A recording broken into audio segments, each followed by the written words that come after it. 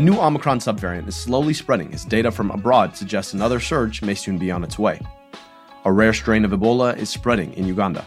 President Biden pardons all federal marijuana possession charges and moves to declassify it as a Schedule I drug. This is America Dissected. I'm your host, Dr. Abdul El-Sayed.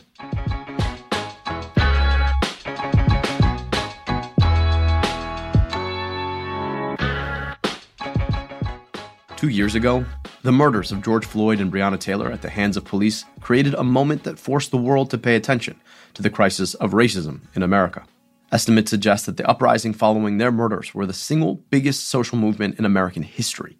The Kaiser Family Foundation estimates that up to 10%, 1 in every 10 people in America, participated in a rally. The backdrop, of course, was the worst pandemic anyone alive had ever lived through, one that by that point had taken nearly 100,000 lives, and would go on to take more than 10 times as many. What felt like the whole world was locked down, spending more time at home and behind computer screens than we ever had before. The contrast was brutal. After all, if we could band together to tackle this pandemic, why hadn't we done so to tackle racism, a scourge upon humanity that had been around far longer than COVID? After all, racism does kill. It kills when police shoot an unarmed woman sleeping in her bed, or pin a man's neck to the ground for 9 minutes and 29 seconds. But it also kills black babies at 2 times the rate of white ones, and their mothers at 3 to 4 times the rate. It kills by way of heart disease and stroke and diabetes. It kills in hospitals that are systematically underfunded and clinics where black patients are more likely to be turned away for lack of health insurance coverage. It kills in car accidents in communities where basic traffic infrastructure has been missing for years and at the ends of smokestacks in factories that are far more likely to be situated in majority black neighborhoods. And it kills tens of thousands a year.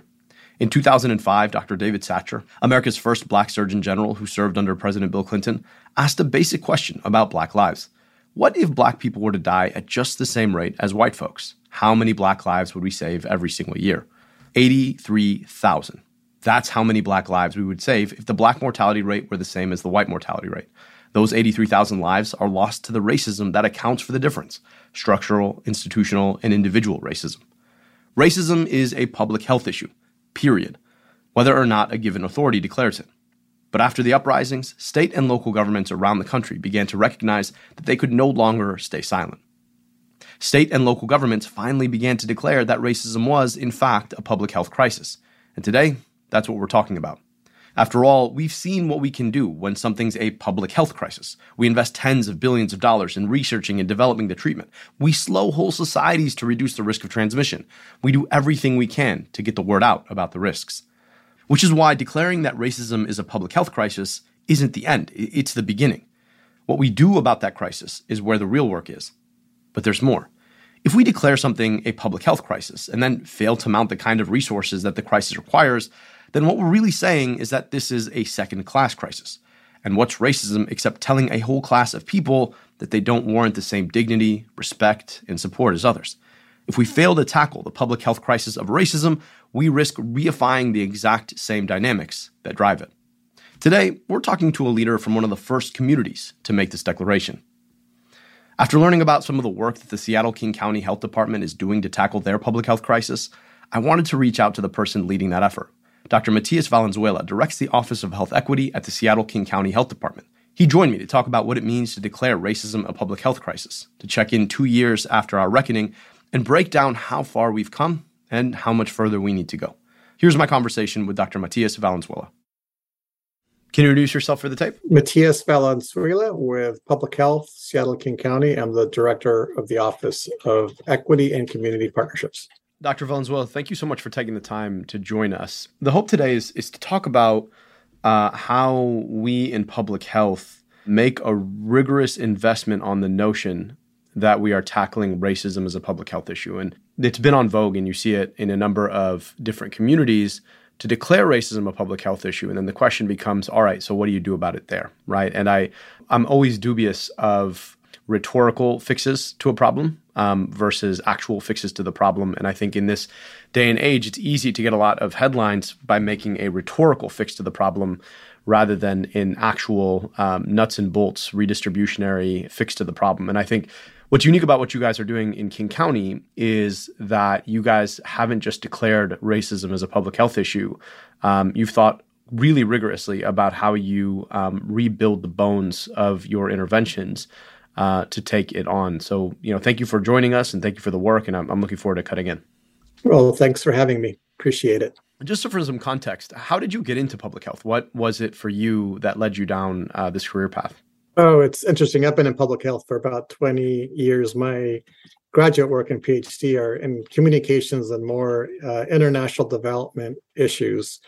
But I quickly became more and more engaged with the importance of health work. And part of it, I do have a background and just a history. I'm an immigrant from Chile. I came and I left Chile during the 70s with my family during a time of political strife. So I think there's been a social justice bent to just the things that I've been interested in my whole life. And early in my career, I was a journalist. I worked in Nicaragua for 3 years as the revolution there was ending, and then went back to grad school, studied communications, but then also quickly became attracted to the field of public health, just given the approach, given the population-based approach, the mission-driven qualities of the field. And I think it's fundamentally around social justice principles too. So that all those things really called me to the field.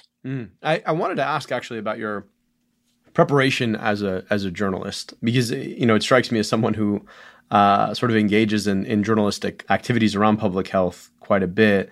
There's really a lot of value that we can pick up by thinking about the tools of journalism, particularly around listening for stories and being able to engage people how they situate themselves.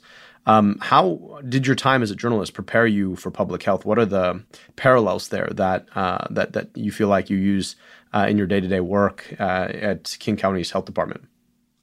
Yeah, well, especially I think early on and the work that I was doing, I mean, public health does a really good job around the quantitative, the data, the numbers. I think what we don't do as well is what you're referring to is sometimes the listening, the qualitative analysis and approach. I think there's been growing appreciation of community voice, and even what we're going to be talking about today, which is the anti-racism work.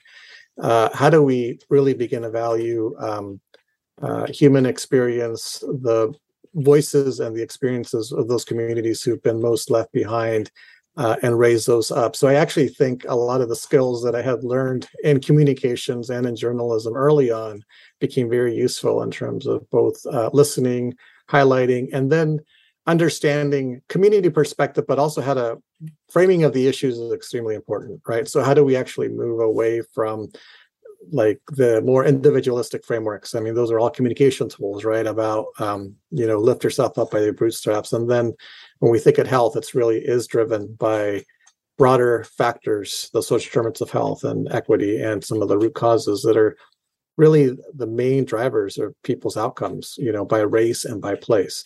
So I think some of the perspectives and things that I did, both as a journalist, as an initial communication scholar, have also helped me and come in handy as I do both the public health work and the equity work. And what I always find interesting is that public health has often taken its authority as an implicit platform. And I feel like one of the challenges that we've had, particularly in the midst of the pandemic, and then more generally communicating in the context of a very crowded media ecosystem, is how to tell a story that's compelling to listen to on its own, but then also reframes the content that we're talking about and engages with the fact that we're just in a very different space around the amount of crosstalk that you're going to get for any piece of content. And I guess I'm wondering, this is sort of an aside, but it's something that's of particular interest to me and a through line through a lot of the show. How should public health professionals and public health as a set of institutions be communicating right now versus maybe the way that public health is traditionally communicated to the public? Yeah, I mean, I think there are a lot of learnings even that we've had from the pandemic. And I think is a lot of trust that has been eroded. I do think that and having said that, there are a lot of things that have worked really well. I think at the local level where we are at, even though sometimes I think maybe at certain levels, there's a distrust of institutions. I actually think through the COVID pandemic, we've been able to become much more closer to our communities, become better listeners to our communities. And we've actually built a lot of trust with folks. Then when the pandemic started, they were very hesitant. They were had some a lot of negative experiences that were rooted in history and also some recent practices. So I actually think that there's a lot that can be done around kind of taking control of the narrative on the one hand, but kind of going back to what you talked about before, it can't be just empty words, right? This has to be very much linked to actions, and there has to be things that are being done different, and there have to be systems of accountability, and there has to be results that we are doing things different, and this is not business as usual. So I also think the historical moment that we're having now, and with even some of the declarations of racism as public health crisis, that's what makes it different for me, even though I've been doing equity work and health disparities work for, I'll say, 2 decades in the public health world. This does seem different. It does seem that it's more focused, it's more clear that it's about Black and Indigenous communities in particular, and Black and Brown communities. And our communities are also feel hugely empowered, as they should be, to be really guiding us and demanding that we actually pay attention to things that have been ignored for a very long time. So I think we are at a different moment right now when there is a lot of distrust in systems like and public health, but it's also an opportunity, I think. And when we react in the right way, I've been able to see some results, right, in that work. It's interesting because I think the point that you made earlier about the role that public health has traditionally had around number crunching and quantitative information has sometimes gotten in the way of our ability to think dialectically with the communities that we say we want to serve. And, any good journalism starts with listening and not saying. And I think the mistake that we've often made is that we sort of think about our science as coming from on high. And, we've crunched the numbers and this is what we know and here you go, rather than asking to engage with the communities that we are serving in a conversation about what they're experiencing, offering and engaging the science around their experience, situating that within the stories that they tell and they want told, and then being able to offer that back into communities as we listen for the next iteration. And I think that humility to start with listening to the public that you are measuring and offering numbers about should seem pretty obvious, but it does run contrary to a lot of the fundamental strains in our teaching in public health, where we sort of only think about every story as just one of the data points, and then the only thing that's valuable is what comes out after you've run some statistical tests on your data points to understand what the real issue is. When fundamentally, for most people, they know what the real issue is. They can tell you. And I think there's an opportunity to sort of combine streams of information management and listening into a far richer understanding and then a far more compelling delivery. I want to move to the central topic of our episode today, which is about what it means to turn racism or to turn public health against racism. And, in King County, you all were one of the first to declare racism a public health issue. And just stepping back in your words, what does that mean to you? First it was the work that we did, and when we did a declaration in June of 2020, it was built on a lot of years of work that we had done, and we had frameworks and we had tools, equity tools. We had developed even a community engagement continuum and other things that really were telling us we need to move away from some of these more dominant white supremacy types of ways of doing business to actually be more driven by community, co-creating. And I think we had laid out the good groundwork in that, and actually achieved a lot and achieved some changes in policies. We've had some really significant, even new levies and initiatives. Like we have Best Starts for Kids, which is a whole new local tax that we have in King County that is focused on early childhood development and place-based initiatives to try to address health outcomes. So we've been doing a lot, but I think the fact of declaring this racism, the public health crisis, when we did, it was also extremely important in the sense that we were early in the pandemic. There was people were seeing images of Black bodies, and in particular, one that caught, of course, a lot of the national and international attention was the killing of George Floyd. And there were a lot of demands that were placed on us locally, for example, from especially Black-led organizations. And part of the questions that I think were also coming up for us is one is that we definitely had, systems that were causing a lot of harm. But beyond that, I think we're having questions about, and this is around calling something a crisis, is why had we declared a COVID-19 a crisis, a global pandemic, and we're putting attention to this public health issue with an all hands on board approach, putting attention, putting resources in a way that we hadn't done with something like racism. When we begin to see the harms, the chronic illnesses and disease, not just sometimes the shooting or the violence, but the slow killing that happens of our Black and brown communities every single day, it should be a crisis. It should have been declared a crisis. So I think just the historical moment and when it happened, that we were in a pandemic, that we showed that we can mobilize resources, that we can rally around certain issues. And for example, in King County, we have done a lot around the pandemic and been able to get very high rates of vaccination, for example, for communities of color, at least in some of the initial doses. It shows that we can do it with resources, with efforts, we can do it. And it was time to do something similar with racism and with treating it as a crisis.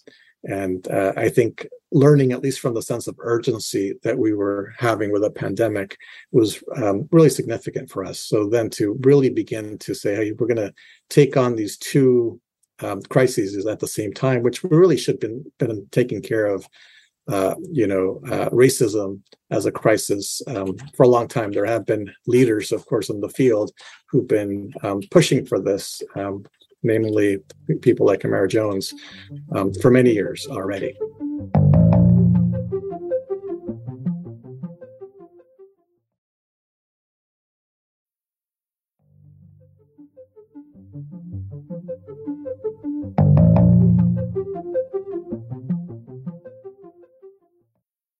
One of the things that strikes me about this moment is that it took us this long to see it. COVID didn't exist before 2019. Racism existed long before 2019. And part of the challenge with the way that we're thinking and talking about it now is that it can tend to undercut the history of this thing and the ways that it has wound itself around every institution, around every structure of our society. And one of the things that I worry about sometimes is that because of the nature of the moment in which we, as a set of institutions, declared racism a public health issue, is that I worry that people are going to move on, right? Just like people are moving on off COVID, right? COVID is still here. Nearly 400 people a day are dying of COVID. And yet it's still here. The sort of story has passed, and folks want to move on. And I worry, right, about when we point to something, declare it a crisis in a moment when we're forced to see it, are we just as quickly going to move off of it when it's out of the zeitgeist and out of the public conversation? How do you think about institutionalizing the responsibility to be fighting racism in everywhere and every way that we take it on? Yeah, that's a great point. And, and I'll just say initially, because our declaration was our executive and our public health director making the declaration. I was of two minds. One is I was concerned that once again, we're going to make a declaration that wasn't going to have any actions behind it. At the same time, And then even as the smoke cleared, that often what happens is, BIPOC communities and within public health, the employees of color are going to be left holding the bag, so to speak, and having to do this without the political will and support to carry it through. At the same time, right, it was an historical moment. And I did feel and actually still think that the gains that we were able to do at that moment were extremely, I hadn't seen it in my years working in government and in public health. So it was something that we actually had to embrace, even though it was, in a way, a double-edged sword that I knew at some point this window was going to start to close, and it has been closing. I have to say it has been closing, and we see it around some of the movements now in terms of like for defund the police, for example, and disinvesting from the criminal legal system.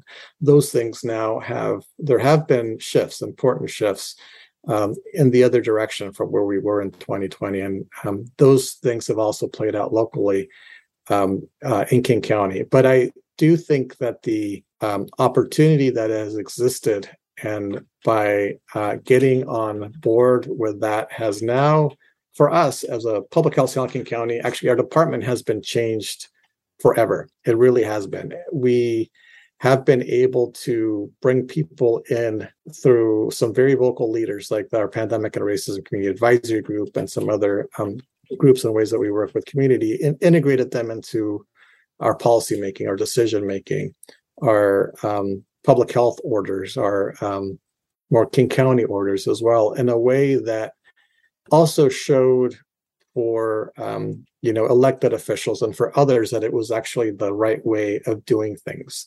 That when you listen to community, you bring them into a process, you adjust, and do equity analysis and adjust to their needs.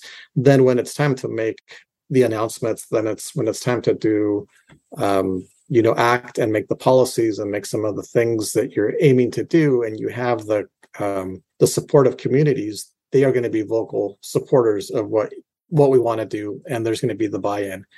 I think now when we think about creating a policy, when we think about doing, some significant actions as a department, as the county, where front and center is to think about, okay, how are we going to work with community on this? How is this going to affect Black and Brown communities?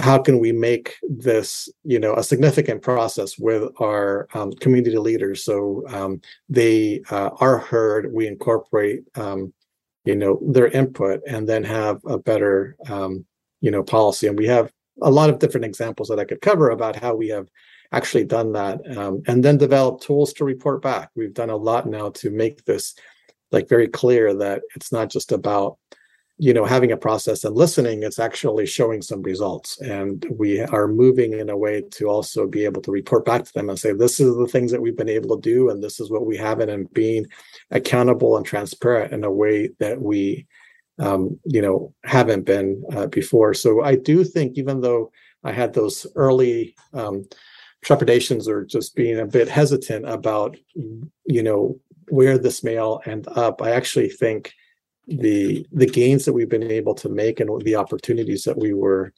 able to take advantage of have been really, really significant. At the same time, I am very concerned. I am concerned that some of the things and some of the openings and some of the real backlash has been very significant, nationally and locally, and we're having to deal with that. I want to ask you, can you walk us through maybe 3 or 4 programs or policies that you've enacted because racism is a public health issue? Sure. So when we declared racism a public health crisis, we received tons of letters from community, from Black-led organizations, our local Black Lives Matter movement, and other groups, our Community Health Board Coalition, really being very specific about what they wanted to see from us. And also many employees, actually, internally, there was a surge of demands. What we did that summer is we developed a anti-racist and racism public health crisis policy and budget agenda that is for 2021 and 2022. And it included really the main framework around that was shifting investments away from the criminal legal system and into more community investments in public health and community development. So there had been efforts to, for example, de-intensify the jail. We had, in any given day, we had about 1,900, before COVID, 1,900 adults in the jail. With COVID, we reduced that to about 1,300 individuals, just because we wanted to reduce the number of people who were incarcerated, and then wanted to also then continue to push those numbers and keep them down based on our declaration of racism as a public health crisis. So that's one. So did a lot of work around policy, working with, of course, our executive and our prosecuting attorney's office to really address some of the sentencing and some of the policies that were really driving the higher rates of incarceration that we were seeing pre-pandemic. We also did things such as like shifting funds. We had revenues that actually were coming in from marijuana tax revenues that were going to the sheriff's office. So we did divest in those funds to community programs. Also, there was the commitment that our executive made at the time too to actually close children or the youth portion of incarceration or the jail for youth by 2025. So we have a Children and Family Justice Center that we have had a lot of demands from community for a long time, basically telling us that center should be closed. Actually, it was rebuilt, and there was a lot of opposition to us building that. So really, the executive, parts of the courts and other parts, the plan is to keep those more long term, but at least the detention sections of that really, there is a commitment within the next few years to actually close that. And then there were some other elements in that budget, including a $25 million community fund that was created to really address the especially economic development issues in our county for Black and Brown individuals. The other thing, and that started off a whole other effort now too, that is trying to, with a couple of community leaders, to really begin to really shift the funding that we have for and the way we use the county budget in a way that we can focus it more on community and public health types of programs. When out of our general fund, which are our most flexible funds, 3/4 go to the criminal legal system. So most of the funds, it's the jails, it's the sheriff, it's the courts, it's the public defense, the prosecuting attorneys. So it's an extremely costly system. So really our budget that we did 2 years ago, right, for 21-22 was really focused on policy things and then investments that would get us on track to moving towards systems that were more based on community programs, community development, public health, and less focused on systems that cause harm. So I want to dig in on the public health piece, because I certainly laud the effort to rethink the way we think about public safety in King County. But then, the degree to which racism imbues itself in institutions is bigger than that, right? You think about the massive difference in risk of dying in a hospital if you're either a mother of a new baby or a new baby. You think about differences in access to basic services and resources in schools. You think about the difference in the probability of being exposed to lead or breathing unclean and unsafe air. How have you thought about some of these other engagements? Around beyond the question of the singular moment that animated a lot of this conversation, the engagement of the legal system with Black and brown bodies. But how do you think, beyond even that, in terms of turning racism or turning public health against racism?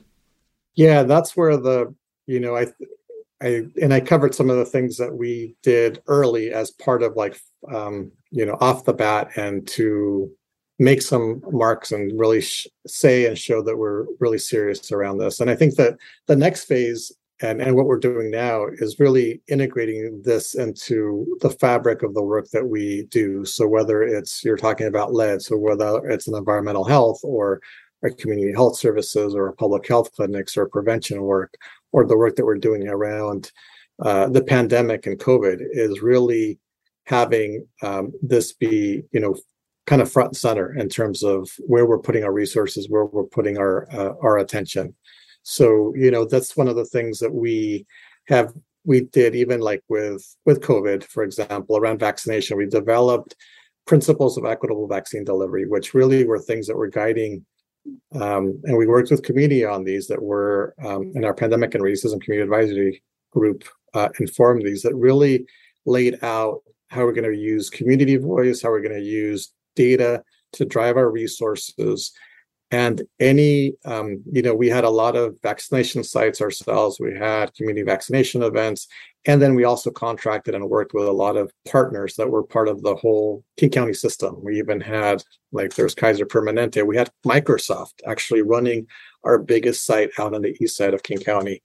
For them to work with us, and as part of the agreements that we made with them and be part of the King County Vaccination Partnership, they needed to agree and to work with some of these, principles, and they had to be able to incorporate these. So really thinking about the location of sites, thinking about how services are provided, thinking about providers that they should be hiring that reflect the communities that they serve, making sure that there's some basic things that sometimes seem trivial, but just having, translation and interpretation services, those kinds of things.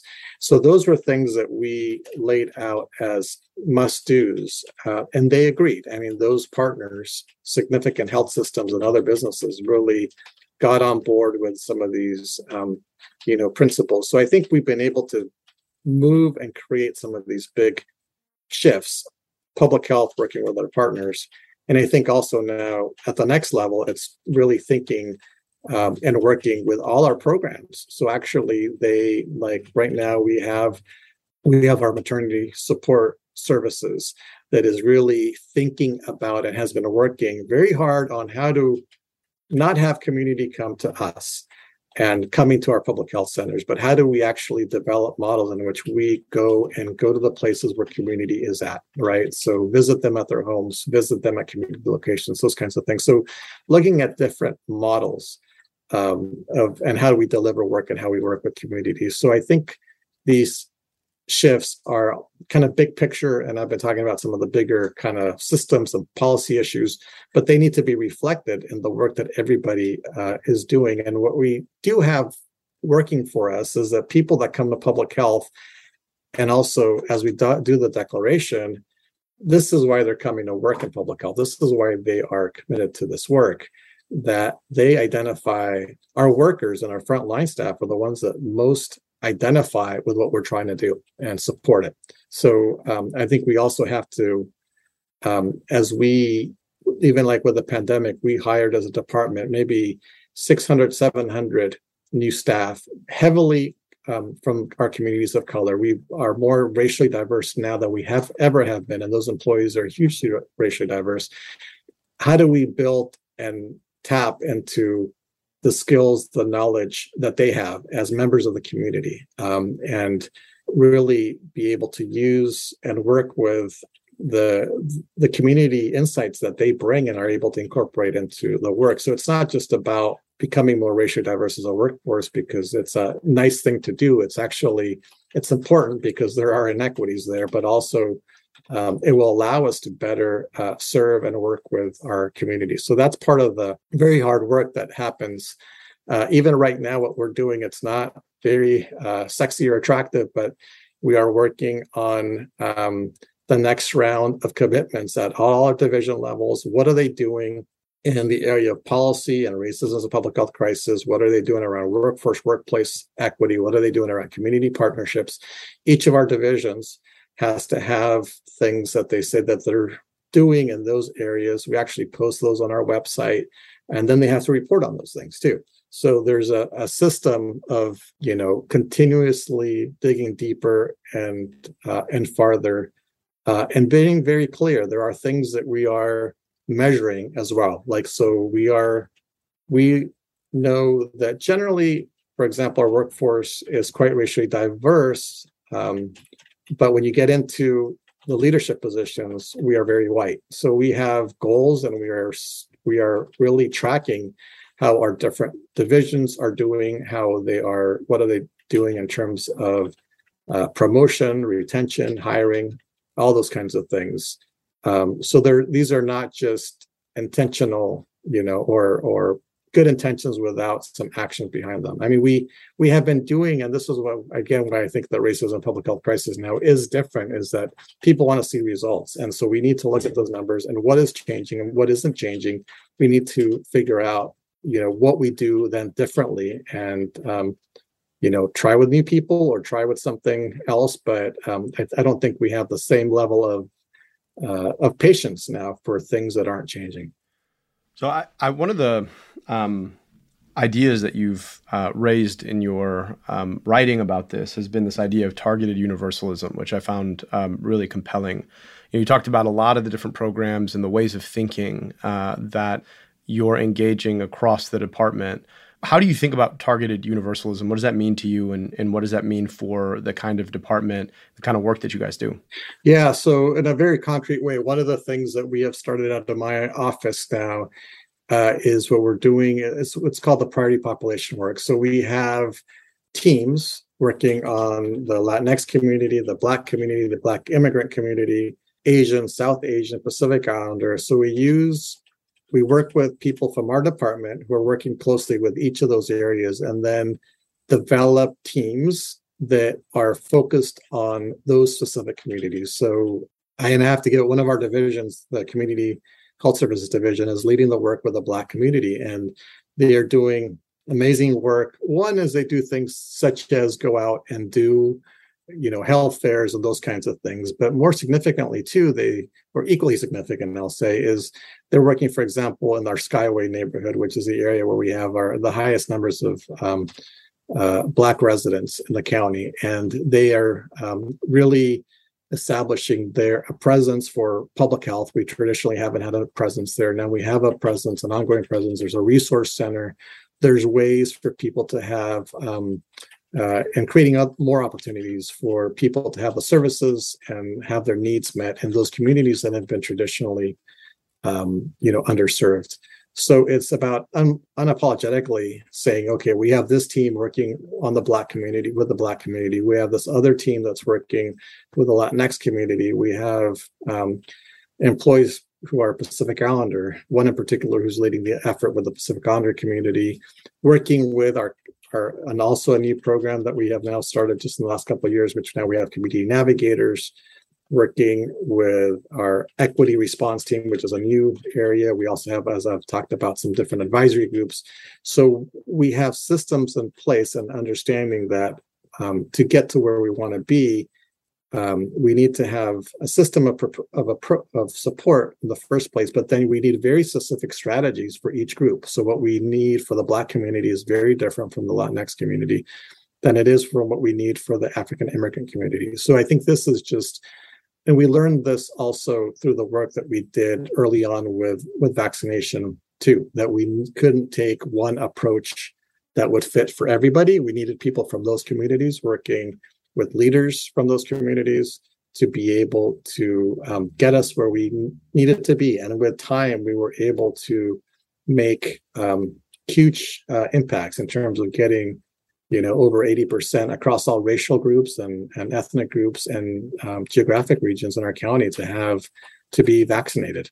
And that wasn't done because we were doing things in one way. We were doing things in very targeted, focused ways that were specific to each community, and giving them time. And I think giving them time to also, again, kind of where we started, to build trust, right? To understand the issues and then hear things and work with people that look like them, that are from those communities.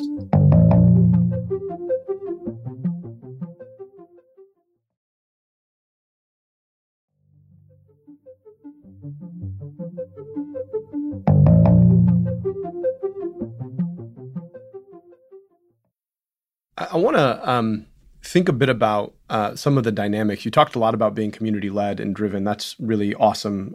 One of the ways sometimes that can work, though, is that you have a group of folks who speak on behalf of community, but may not actually represent a lot of the folks whom they claim to speak for. And the sort of en vogue term for this now is elite capture. But I want to ask, as you think about doing this work, right? My experience in Detroit was one where you really had to penetrate deeply beyond many of the institutions. You engage with the institutions, no doubt. I mean, they're extremely powerful and really important in terms of being able to move a message and work with you.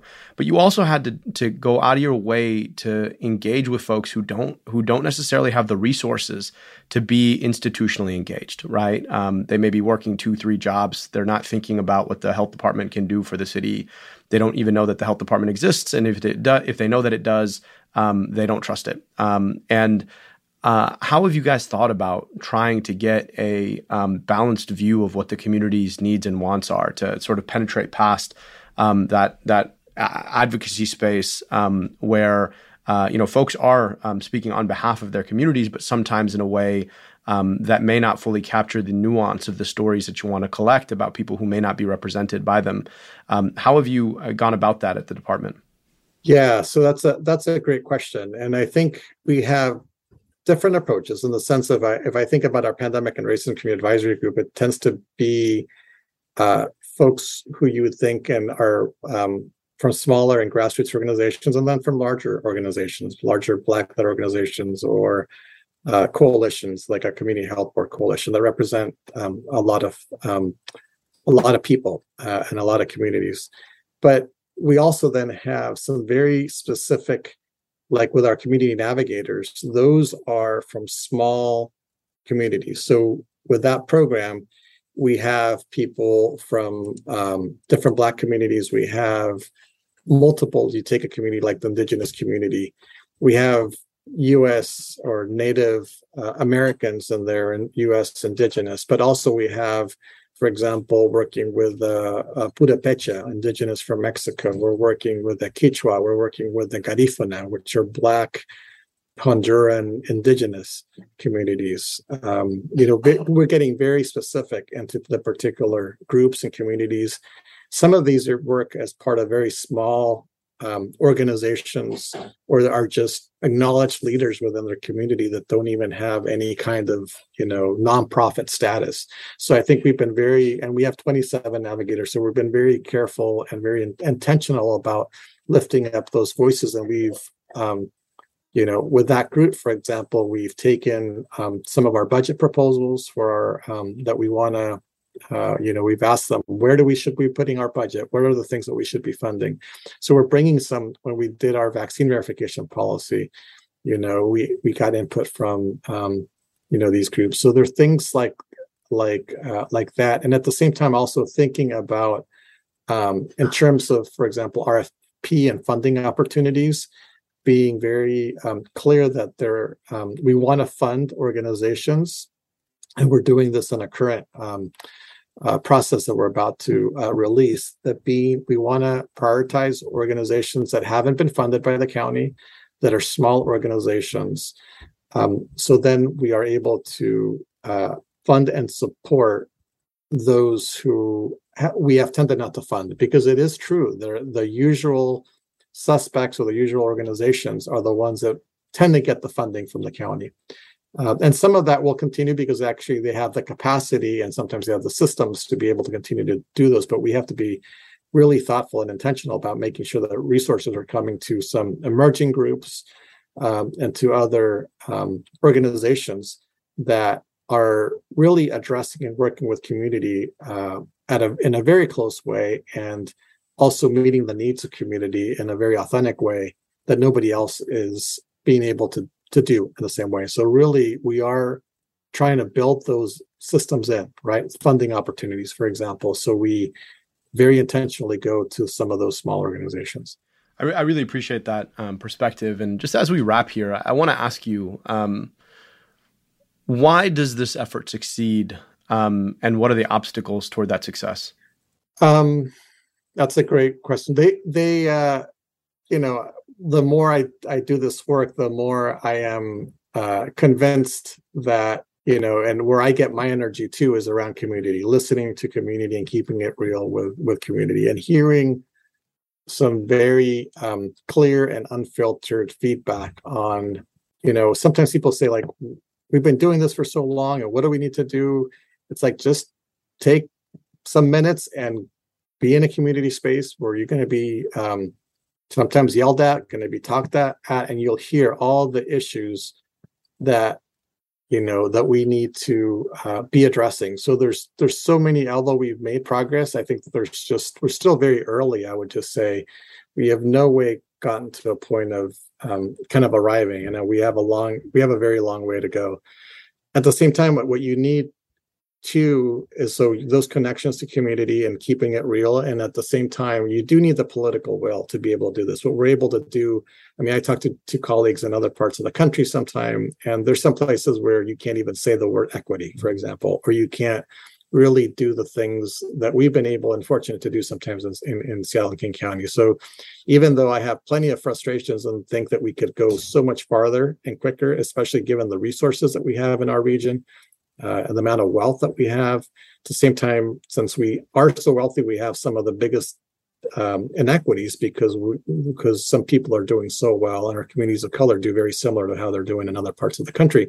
So I really, think that we do have a lot of political will that makes it here, possible. And then showing successes, we need to be able to show successes, talk about those.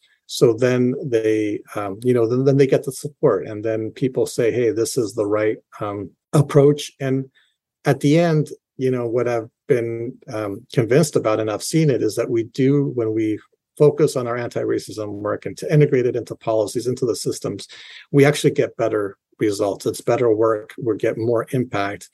So it's not a feel-good thing. It's actually about doing our work as public servants much better. Matthias, I really appreciate you taking the time to walk us through the way that you guys in Seattle, King County are thinking about operationalizing racism and public health's fight against it. You were one of the first to declare racism a public health issue. We really appreciate that leadership, and we appreciate the leadership in showing how we take it on. Obviously, the fight against racism is something that is existential, and it's also bigger than any one agency, any one institution. But it takes all agencies and all institutions deciding to put their shoulder in the work. And we appreciate you sharing how you guys are doing that. So that was Dr. Matthias Valenzuela. He is the lead at the Seattle King County Public Health Department in tackling racism as a public health issue. We really appreciate you joining us. Thank you so much. I appreciate it. As usual, here's what I'm watching right now. COVID cases are spreading more rapidly across Europe, prompting some concern over a fall and winter surge here in the US. While BA.5 remains by far the most dominant variant, there's a new kid on the block. That's BA.4.6. It's still an Omicron subvariant by the BA, so it's not likely to differ wildly in terms of immune evasiveness or transmissibility, but it's rising as a proportion of overall cases across the US. And to make matters worse, uptake of the new bivalent COVID vaccines has been abysmal. Only 4% of eligible Americans have been boosted. In fact, a recent survey from the Kaiser Family Foundation found that 2 in 3 American adults have no plans to get their booster. Part of that is the obvious fact that only 40% have had their third booster to begin with, and only about 2/3 have been vaccinated twice. I know if you're listening to this podcast, you probably have already had your booster. You're part of that 4%, but not everybody in your family has. So I hope that you're willing to take this information, share it with them, talk to them about why you want them to be vaccinated, what you're worried about, and make sure you tell them that you love them. But COVID isn't the only virus folks are worried about. A rare strain of Ebola is spreading in Uganda. An outbreak of the, quote, Sudan strain was declared in Uganda's Mubende district on September 20th. So far, 63 cases have been confirmed and 29 have died. That's in itself awful. But there is good news that the outbreak has been relatively limited. But as we should know by now, when it comes to viral outbreaks, small numbers can become big numbers pretty quickly. The Sudan strain is particularly concerning because there are no approved vaccines for it, nor are there effective monoclonal antibodies, which have drastically reduced mortality among people infected with other strains. For their part, the Biden administration is routing all travel from Uganda to one of 5 airports where screening can take place. But But if we've learned anything about curbing global infectious disease outbreaks, it's that it's not enough to try to keep the virus out. We've got to put our resources into the fight against the outbreak on the ground where it's occurring, before the virus, goes viral. And right now, it's not enough to screen people at airports. We've got to put our shoulder into supporting the Ugandan public health workers in stopping the spread of Ebola locally. In other big news, President Biden pardoned all federal marijuana possession charges, clearing the records for about 6,500 Americans. And for these folks, that's a huge deal for accessing everything from jobs to housing. We know that though white folks and black folks use cannabis at similar rates, over-policing among black communities means that they're about 2 times as likely to have marijuana-related charges. This move, it helps to address the racial inequalities of the past and clears the way for the government to address them moving forward. But there's something more. Schedule I drugs are those that have no recognized medical value and have a high misuse potential.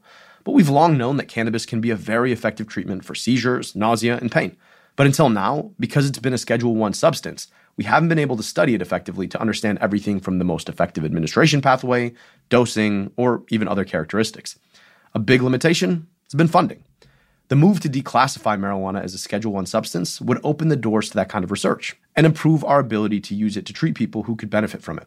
I want to be clear. As we've discussed previously with Professor David Jernigan in our Cannabis Capitalism episode, cannabis is still a substance and there are real risks to using it. But the risks are far less serious than, say, alcohol, which is completely legal. And cannabis isn't chemically addictive the way that alcohol or opioids are.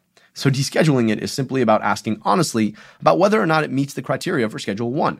That it has, quote, no agreed-upon medical benefit and has high risk of abuse. Clearly, that's just not the case. So I applaud President Biden for making this move. But there is a lot more that we need to do. That's it for today.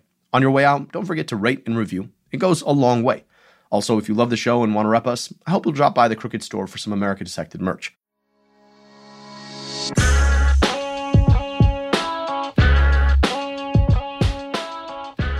America Dissected is a product of Crooked Media. Our producer is Austin Fisher. Our associate producer is Tara Terpstra. Veronica Simonity mixes and masters the show.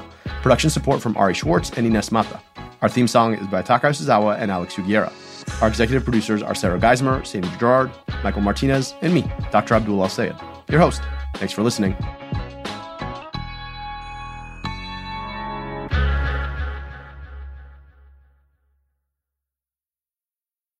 This show is for general information and entertainment purposes only. It is not intended to provide specific healthcare or medical advice and should not be construed as providing specific healthcare or medical advice. Please consult your physician with any questions related to your own health.